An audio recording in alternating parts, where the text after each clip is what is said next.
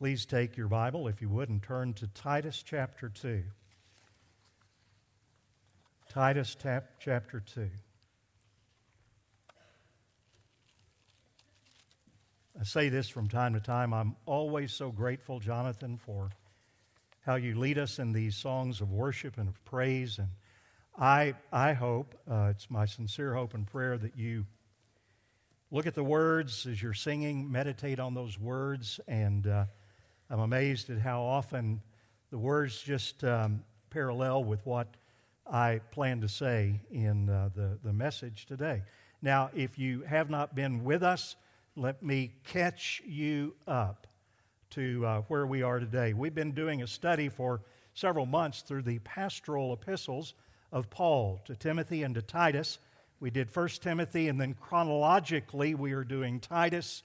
Lord willing, if he doesn't come back before we get there, we'll be in 2 Timothy, and we'll work through that.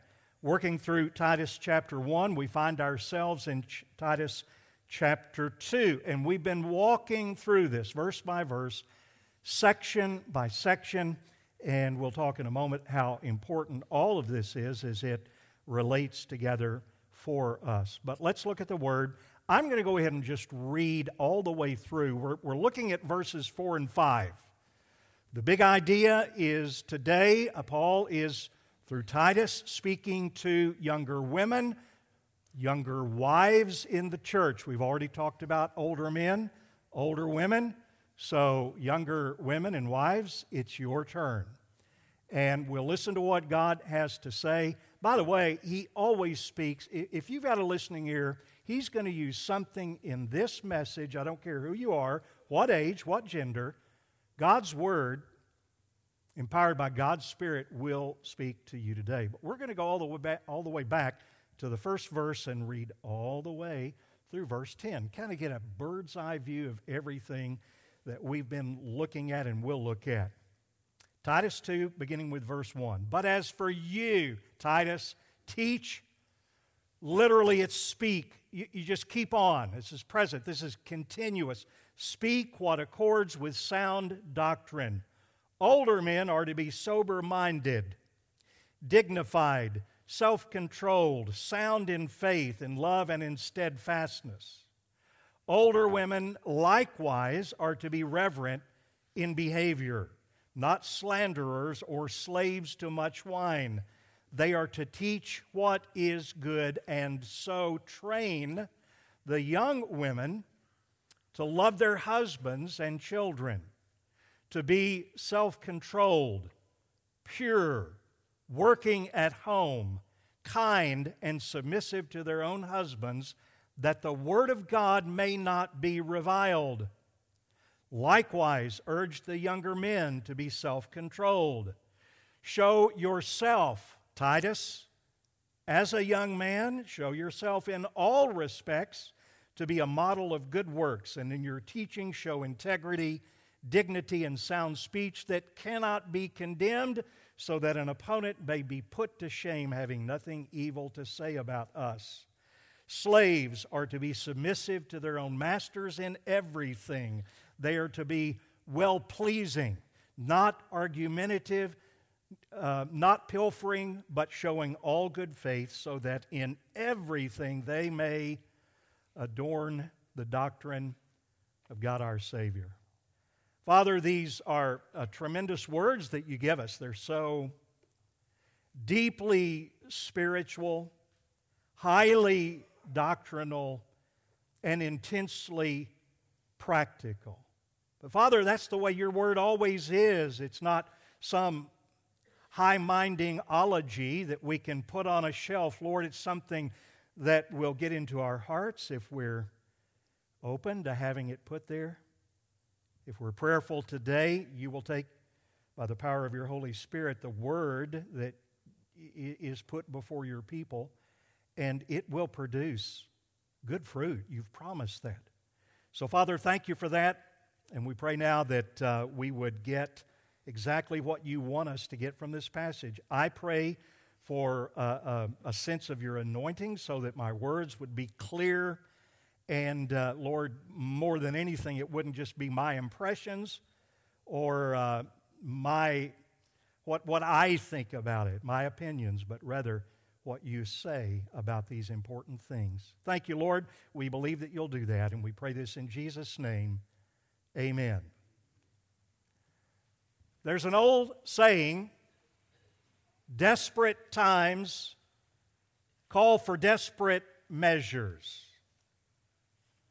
I think all of us in here today would believe that we are living in desperate times. And so these are desperate times, not just the days in which Paul lived, instructing Titus and Timothy, but really going all the way back, not just 2,000 years, but going back to the garden.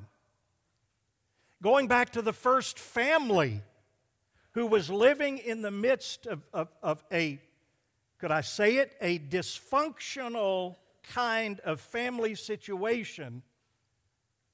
The first murder took place way back just after the garden. Brother against brother. Times were desperate in the ancient world, and they are desperate today. They were desperate in Ephesus. They were desperate on the Isle of Crete. Now, with that, and we've got to see this, we will hammer on this, I will, over and over again.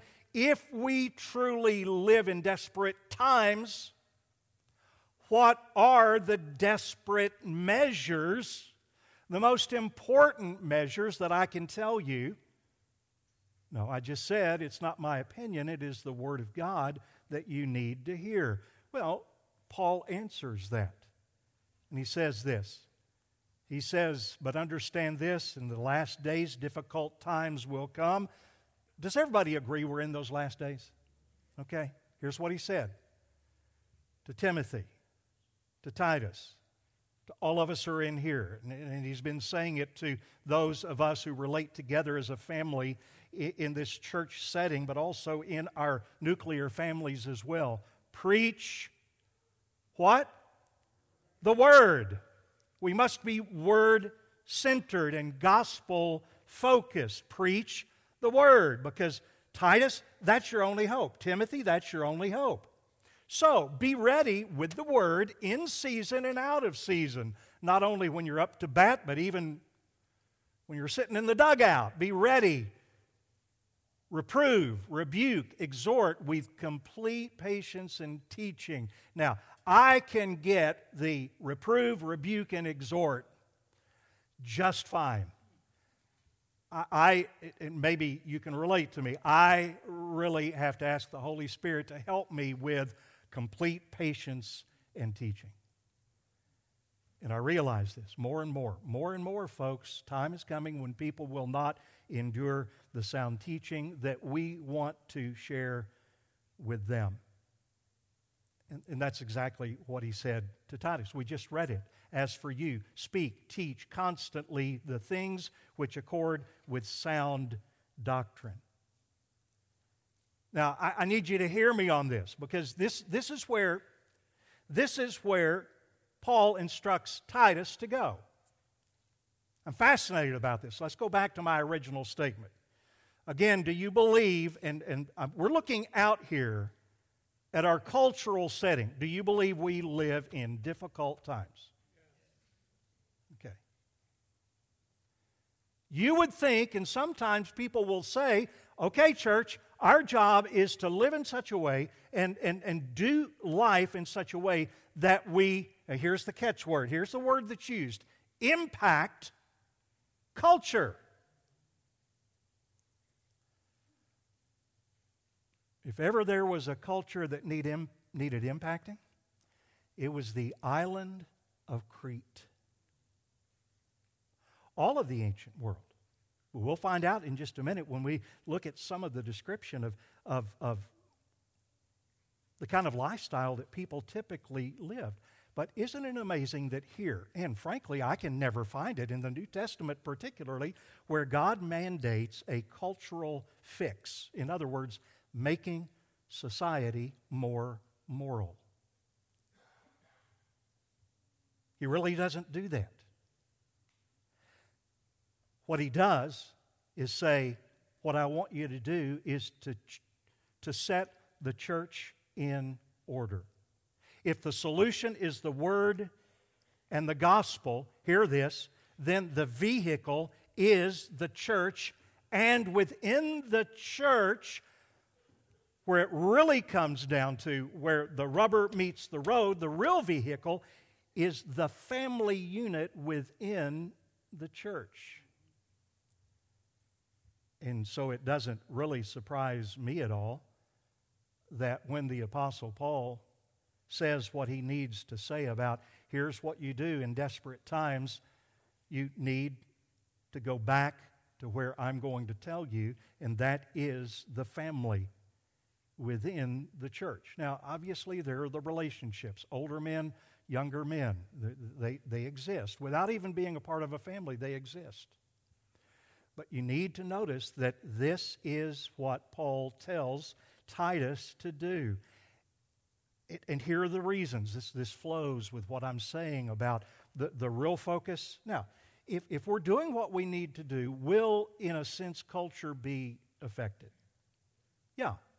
We're not saying to totally divorce ourselves from culture. You got to live out there, right? And what Paul is saying, and I want you to follow this, if you look at this and what I just read, you're going to see that there is a real sense in which we will impact those around us. Right family living that results in right church living will have an incredible impact. It's evangelistic.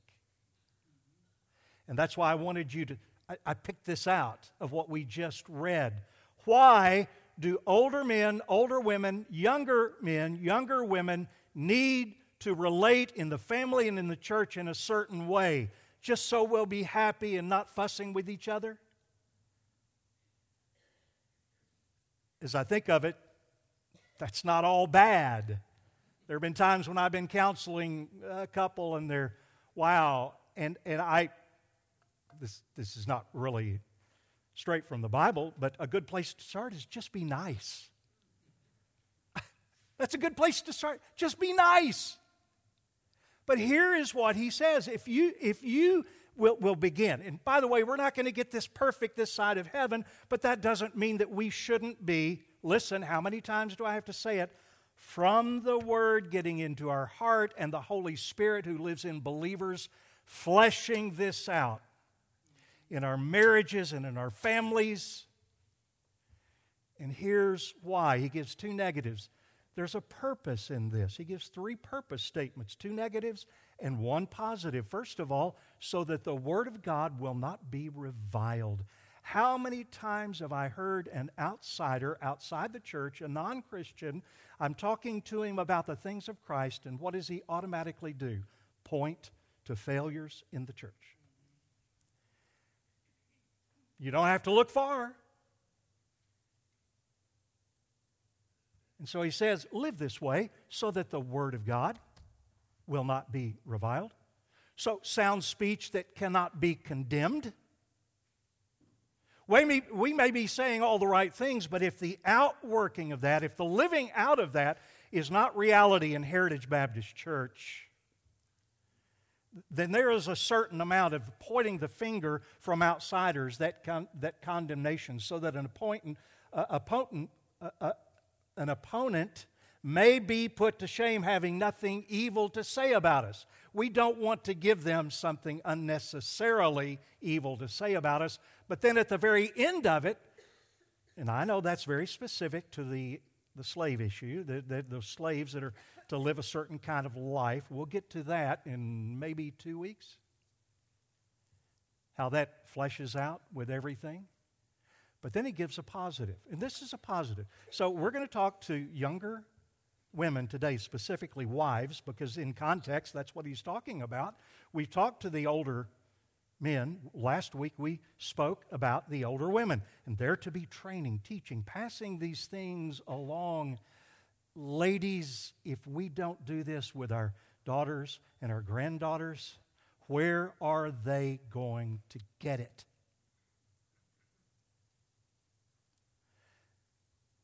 And so if we're living that kind of life, we're seeking to do that daily. Look at this. So that everything they do may adorn. That word is really a neat word. I mean, it's the word from which we get our word cosmetic. Cosmetics. Guys, do you like cosmetics? Not for yourselves, but for your wives? I don't know whether to thank you or pity you, Ed. That was a bold statement. We love cosmetics. Why? Because they adorn. I know all of you men think your wife is beautiful. It's just beautiful. But the old saying is just a little bit of paint on the barn, always dresses up the place. Okay. Wait. We're not talking about that. We're talking about a lifestyle of purity and care. We're going to get into this in a minute. Purity and care that to a rotting, decaying world shines like a bright light. It adorns what we're talking about in the doctrine of God. That's why we're doing this. This is not just another series on how to have a happy family, how to have 10 steps to have a happy marriage, and certainly those little tidbits they can be helpful, but we're looking at what God says to be challenged by all of those things. See, we're after seeking the glory of God. Whether you eat or drink or relate to your wife or relate to your children or relate to your parents or relate to your siblings, whatever you do all to the glory of God, right? So that the Word of God and the name of God will not be reviled. Because if you do not do these, if you are not doing these, you may not know it, but people will be looking and they'll be talking. The name of God is reviled. And all through the Old Testament with Israel and into the New Testament, God spoke of that often. Look at the first quote over there, apart from your notes, from John MacArthur. It's what I've been saying, but I like to quote people who can just kind of capture these things that I'm thinking about. Older women should teach younger women the skills and disciplines needed to have a successful home and marriage. Stop right there. Please listen to this. We don't have time to get into it, but please understand, you can teach not just out of perfection. And there are a lot of people who say, well, I can't teach because I've got a lot of error in my life. Don't teach out of error. Teach out of corrected error. And for the child of God, that's what our life is all about. Every day, the correction process. So we can teach. Look at that. Older women, let me go back, should teach younger women the skills and disciplines when they're in the home, when they're little bitty, all the way up, needed to have a successful home and marriage. There is nothing more important in life and relationship. Experienced wives and mothers will find their greatest avenue of ministry in teaching younger wives what they need to know to be effective wives, mothers, and homemakers. I couldn't have said it better. And so, God wants He calls them in the first chapter and first verse, God's elect. That's who we are. God wants a people, the church, God's new society, made up of regenerate, please get that, individuals. We're not a way station for goats. Several weeks ago, we talked about this. We're teaching the sheep how to follow the master. And so what we want to do, I want to have a heart like David. God say, here's a man after my own heart. Here's a woman after my own heart. Here's a teenager after my own heart. A young man, young woman after my own heart who relate to one another accordingly. Now, I'm going to jump into this, but let me just say this. I'm going to give one little disclaimer because we just don't need to apologize for what God says. But we do need to understand that there are other teachings, but I don't know of any teaching like this on the role of womanhood. We've already talked about a little bit of that. 3 sermons back in 1 Timothy, the roles and responsibilities of men and women. But I don't know of anything in the Word of God, truths that are attacked more. Maybe attacked as much, but I don't know of any that are attacked any more than this teaching right here on how to be a godly young woman and wife. And even in the church, God's Word has been minimized at best and even dismissed as irrelevant. And folks, again, we can go to all the isms and ologies that we want to, but that is a product of satanic influence that goes all the way back to the garden, which, when the enemy sought to reverse the roles and mess up everything in the home. Devastating consequences then, devastating consequences right now. So, with that introduction, let's get started and go through. You say, boy, that's a long introduction. We'll be finished by time. Okay? Here's what he says. Train older women, we go back to that, teach what is good, and train the young women to love their husband. I'm putting all of this, stacking this all together because I think it goes together. This phrase, train the young women to love their husbands and children, to be self-controlled, pure. And it's going to take self-control, women, for you to love your husbands. All of you some of the time. Some of you all of the time. Okay. So here we are. Best case scenario. A husband is doing what he needs to do. He is a born-again believer. He is Spirit-filled. He knows Ephesians 5:25, and he is seeking daily to love his wife as Christ loved the church. Sacrificially.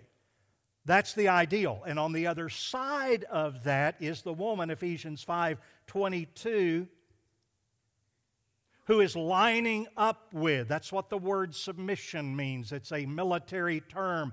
She's getting in line with her husband's loving leadership, and there is absolutely no burdensome kind of idea in that kind of situation. Mutual leadership, headship, and submission always going together, Spirit-led by the Word of God. What could be easier?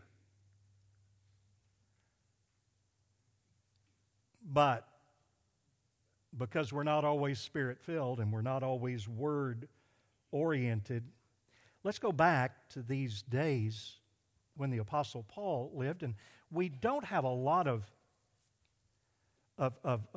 current circumstances. We do have some that could exist like this. But back in those days, just get the scenario that a wife on the island of Crete, she and her husband and her family, they're living as Cretans, okay? And the wife gets saved. Now, I mean, she gets saved. Now, that's a Baptist term. That's a biblical term. She gets saved, and she wants to start living according to the Lord, but her husband is still an unsaved Cretan. And her children have gotten old enough where they are also unsaved Cretans. So what's a Christian wife to do? That's real life scenario then and now. Or what about an arranged marriage? That was probably the most common kind of thing. These days, young people just fall in love, and there's the dating, and that is fraught with all kinds of things.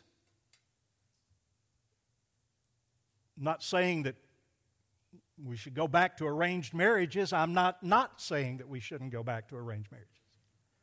Something to be said for that. But what about in a case like that, where you meet, the wife meets the groom a week before the wedding is to take place? They haven't fallen in love.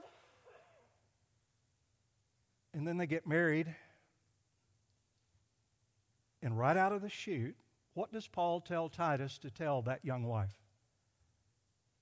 Love your husband. But I don't even know him. Love your husband. Now, bring that up to today. I don't know where all of you are, but this particular thing that we're looking at created, let me say it like this, a not always ideal situation, circumstances. Now, we just said that all of this is evangelistic. And what would happen in that Cretan culture if this young woman who had become a Christian all of a sudden began to love a husband that all of the people in their neighborhood knew was absolutely unlovable? Do you think they're going to notice? They may not like it. It may show up all the other wives.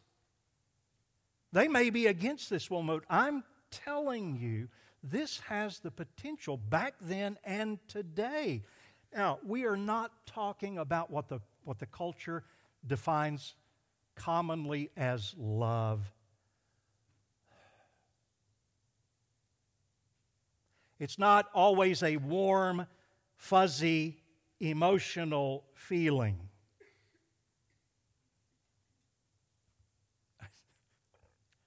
When I was a youth pastor, we used to go to camps. I remember, just vivid, this young lady, really a sweet girl in our youth group.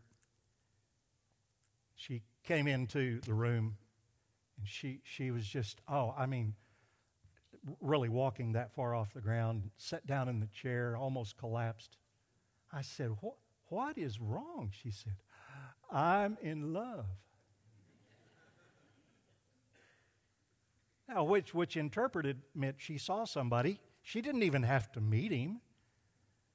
But instantly there was this attraction. I'm not saying that's wrong, but see that you cannot build what Paul is telling Timothy to tell the women in the churches at Crete. This is not going to work, because that feeling can evaporate just like that, right? What he's talking about is what the Bible talks about. It's a deep sense of caring.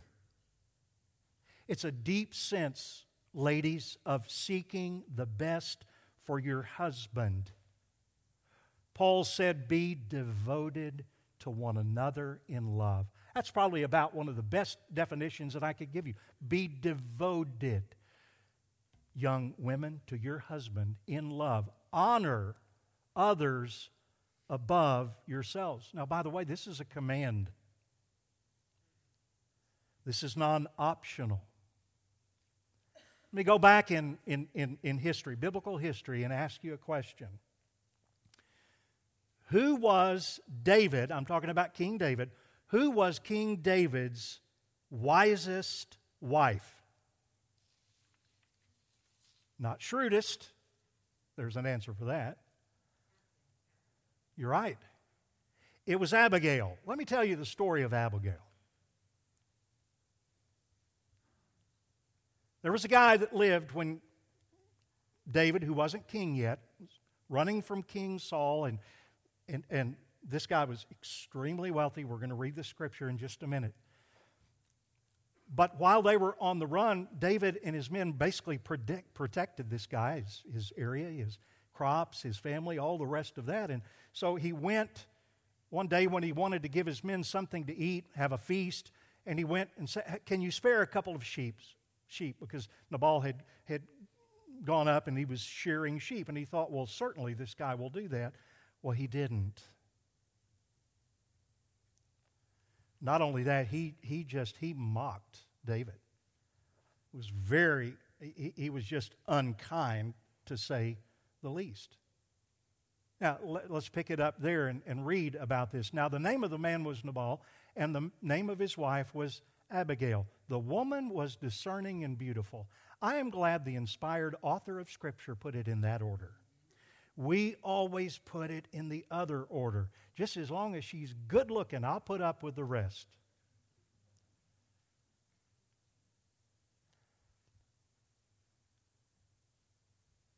Ladies, as you get older, that physical beauty that our culture strives for so much is just going, I'm just telling you, it's going to decline.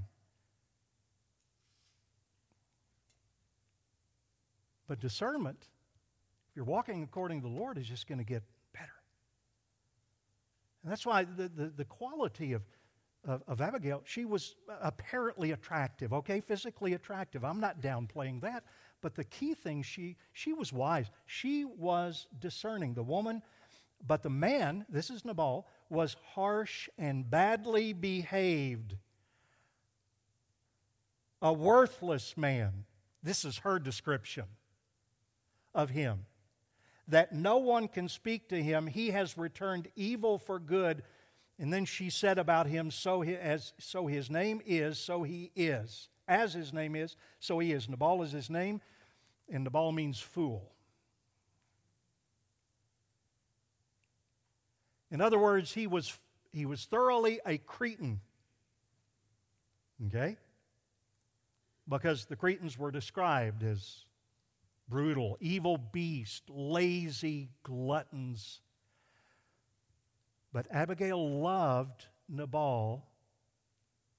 Did she have warm, fuzzy feelings for him? I don't know how she would have, frankly.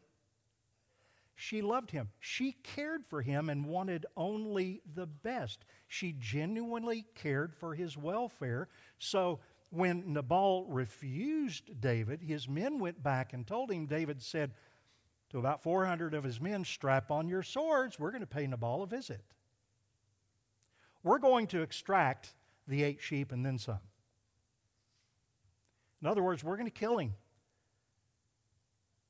Abigail was wise. She was discerning, and so she took some food, took some gifts, went to David, and she bowed down before him, and basically she begged for Nabal's life. And David spared him.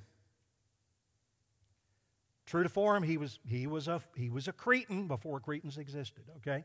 He was a Cretan, and so he was drunk with all of his buddies. As soon as he sobered up, Abigail told him that David was coming after him and basically that he wasn't anymore. And it scared him so much that he had on the spot, we don't know, he said his heart became as stone. Either a heart attack or a stroke or something like that, and 10 days later he died. Abigail became David's wife. Now, here is the key that when I read that story, I thought, wow. You know what the opposite of love is? What's the opposite of love? Most people say hate. I don't think so. The opposite of love, caring love, is indifference. And Abigail, and you ladies, some of you, could be indifferent. I'm not going to go intervene for him. I'm not going to intercede for him. But she didn't.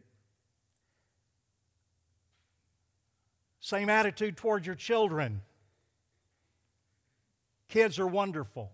They're lovely, right? Amen? But sometimes they can be little Cretans. Amen?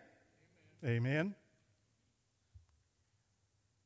Don't, young women, older women too. It's fair. That's fair. Don't be indifferent to your children, even when they are like that. Now, he goes on to mention something that is going to absolutely be essential if you're going to love your husband and your children. The next thing he mentions is self-control.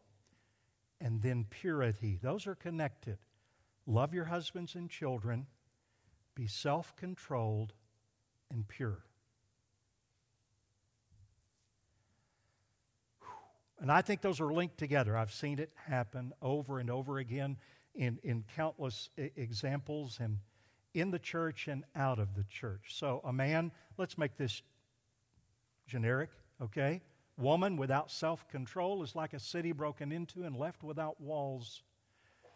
Now, that has to do with anger in this particular context, but in the context in which Titus is being instructed to tell the women, it's not particularly anger. It could be anger.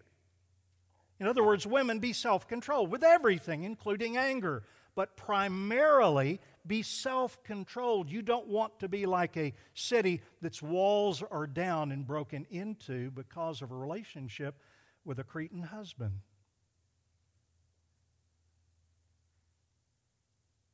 Another translation says losing self-control leaves you as helpless as a city without a wall. And I've seen it happen over and over again that a young wife in a situation like that develops an ungodly attraction when the walls are down. Young men too, but here it's talking to young women and falls into an attraction with another man that could lead to impurity. It happens. Not just because of experience, but because Paul told Titus, tell these younger women, love their husbands and children, be self-controlled in all purity. That is an absolute necessity. Let me go back to this. How can you do that, young women? How can you do that? Well, David said it like this. The psalmist said it. How can a young man or woman keep her way pure? By guarding it according to his word. So you set his word into your heart and you guard your heart with his word. Simple? It's simple. That's simple to understand. Easy? It takes work and it takes discipline and it takes self-control. But if your heart is not guarded, if your emotions drive you, listen, if your emotions drive you, you're liable to end up in the ditch.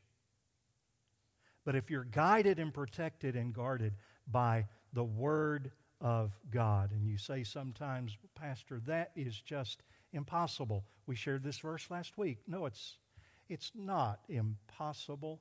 It's something that takes a daily working out, the Word of God, the Spirit of God. And remember, God has not given you a spirit of fear, but of power and love and of a sound mind, or self-control is the translation of that word. That's the first phrase. Second, to be working at home. Older women, teach the younger women in your home and in our church, both wives, these younger women, and wives to be what it means to be a biblical homemaker.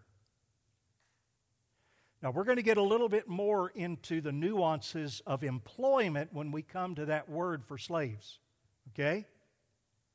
But right here, there is no doubt, and here is what he is saying.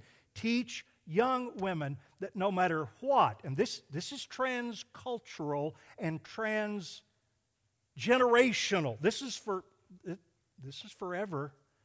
Teach them to focus on the home, because that is the place where your young men and young women are going to be raised up.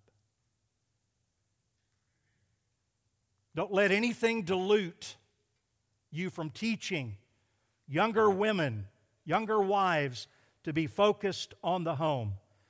Now, the question that always comes up, I know it's a cultural question primarily. Does that mean that women can't work outside the home? Now, I realize that can be a fair, legitimate question, But there are times when it becomes a question to mask taking the focus off of the home and putting it onto a career. There were plenty of women who worked outside the home or in conjunction with the home. Priscilla and Aquila, she helped him in the occupation of being a tent maker. Lydia, she was a seller of purple fabrics, apparently a very successful, but she focused on her home. And then we go to the classic passage of the excellent wife in Proverbs. And you can see here there is this beautiful intertwining with the focus being on the home. An excellent wife, young or old, who can find, she considers a field. There's a lot more in Proverbs 31, that excellent wife. But I wanted to show you what she does. She considers a field and buys it. Sounds like business to me. She perceives that her merchandise is profitable. But all of this is for one goal, one focus. She provides for her household. And I love this. We're going to come back at the very end for this. And if she is doing that, she can laugh at the days to come. Marvelous, marvelous promise. Let's look at the next one. You with me? Okay, let's look at the next one. Be kind. Well, that's easy, isn't it? Just be nice, be kind. Older women, teach younger women, young wives, to be kind, goodness, a pleasant demeanor. Now, older women, that may mean that you need to work on your demeanor, because remember that teaching is most often caught and not just taught. So if you don't have that demeanor, a pleasant demeanor of kindness, even in the face of less than ideal circumstances, how are you going to transmit that ideal to a younger woman, a younger wife? Oh, well, the Word helps, but we need to be filled with the Spirit. Love is patient and kind. It's always interesting how that kindness is linked with patience, isn't it? If you learn that, and it's also a spiritual fruit. The fruit of the Spirit is, guess what's right next to each other? Patience and kindness. And that's not automatic. Ladies, right? Men, that's not automatic. It's a matter of being filled with the Spirit on a daily basis. And to the extent that a woman or anyone else in this congregation is patient and kind, or let's look at the other side, is impatient or unkind, it will be an evidence of walking or of not walking in the Spirit.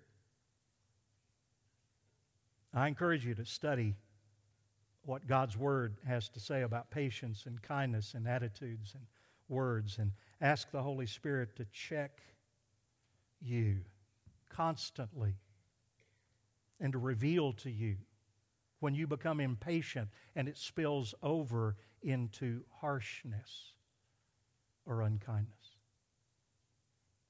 Let's move on to the next one. To be submissive to their own husbands. This is a parallel to being loving to your husband. To be loving is also to be submitting to the God-ordained role of headship. Now, I said I only had one disclaimer. Here's a second. I fully realize that there are some men, even in the church, Lord, help us, please. Some men in the church have taken this truth and used it as a clobber verse. To go all the way back to the garden, to the curse, and to dominate his dear wife. And heaven help us that we don't do that we see. Paul doesn't fall for the perversion of this. He just says it anyway. Wives, be submissive to your own husbands. He doesn't fall for the attitude that's in our culture, 50-50. I'll meet you halfway. You do your part. I'll do my part. He just says, wives, submit. I shared this verse last week. I'll share it again. It is vitally important. Likewise, wives, be subject to your own husbands. That's your own husbands. So that even if some of them do not obey the word, they may be won without a word by the conduct of their wives when they see your respectful and pure conduct. Now, does that chapter start there? Or stop there? I'm sorry. Does it stop there? Does anybody know what it says after that? So I'm going to sneak in a little exhortation to the men. Let me say it like this before I read it. Husbands, are you? I see the eyeballs of most of you. Okay. If you expect your wife to submit, give them something godly to submit to. Please. This is for me as much as anybody else in this room. And so he goes on in that passage in 1 Peter to say, likewise, husbands, live with your wives in an understanding way, showing honor to the woman as the weaker vessel, since they are heirs with you of the grace of life, so that your prayers may not be hindered. Your wife is a fellow heir. So men, treat her like that. Respect what she has to say as you lead her and as she works with you, never against you, but with you. Treat her as a fellow heir. And then at the last he says that the word of God might not be reviled. Titus 2:10, showing all good faith so that in everything they may adorn the doctrine of God our Savior. We said that just a few moments ago, and it is absolutely the case. Ultimately, the goal of your life is not first to be happy. The goal of your life is first to be holy. And the motivation for all of this grows out of that incredible, incredible power that the Holy Spirit gives you, so that you will be able to laugh at the days to come. Ladies, listen to that. Laugh at the days to come. What does that mean? To look at tragic events and things around you and kind of with a nervous laughter of avoidance? Ha, ha, ha, ha. No. This word is used of God when He mocks those who come against Him, enemies who come against Him. Why? Because God knows that they can't touch Him. So He laughs at them in derision. And this is the promise that He makes to you, women, in difficult circumstances, that you can laugh in derision at those things that the world will say will upset you and get you off of course. Because you have one in whom you depend, and no one, not circumstances, not the puny men coming against you with all that they say, can be used to upset you ultimately. If you are around here on various days and you see posters in various places, a lot of times you'll find that usually it's Rocky has created a poster, maybe sometimes Jonathan, but these guys will take some things that we are looking at and considering, and they'll put a poster. Well, I tell you, some of these are just meaty. I don't know if it's still up, but last couple of weeks I've been looking at this poster from Tim Challies, who made this statement in the face of losing suddenly a son, an older teenaged son. Well, I tell you, this is where theology gets into life and determines how we trust the Lord. Look what he said. Our confidence rests not in his explanation, but in his character. Which means you're going to have to believe that God is God and God is good. That's his character.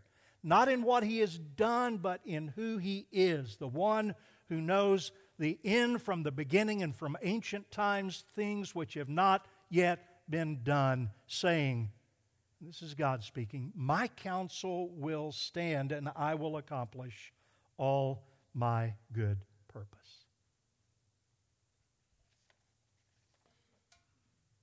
Older ladies, speak to the younger ladies. From the time they're just able to understand all the way through until they're married, have children of their own, and even grandchildren, continue to speak these words, which are words of life that God has given to us. Father, I thank you for your word, and truly you do give us the words of eternal life. I think of the disciples when you said some very hard things and they were looking at all the crowds leaving the Lord Jesus. And Jesus, turning to them, said, do you want to leave as well? Lord, I think of and I pray that this would be our response when Peter said, Lord, to whom shall we go? You have the words of eternal life.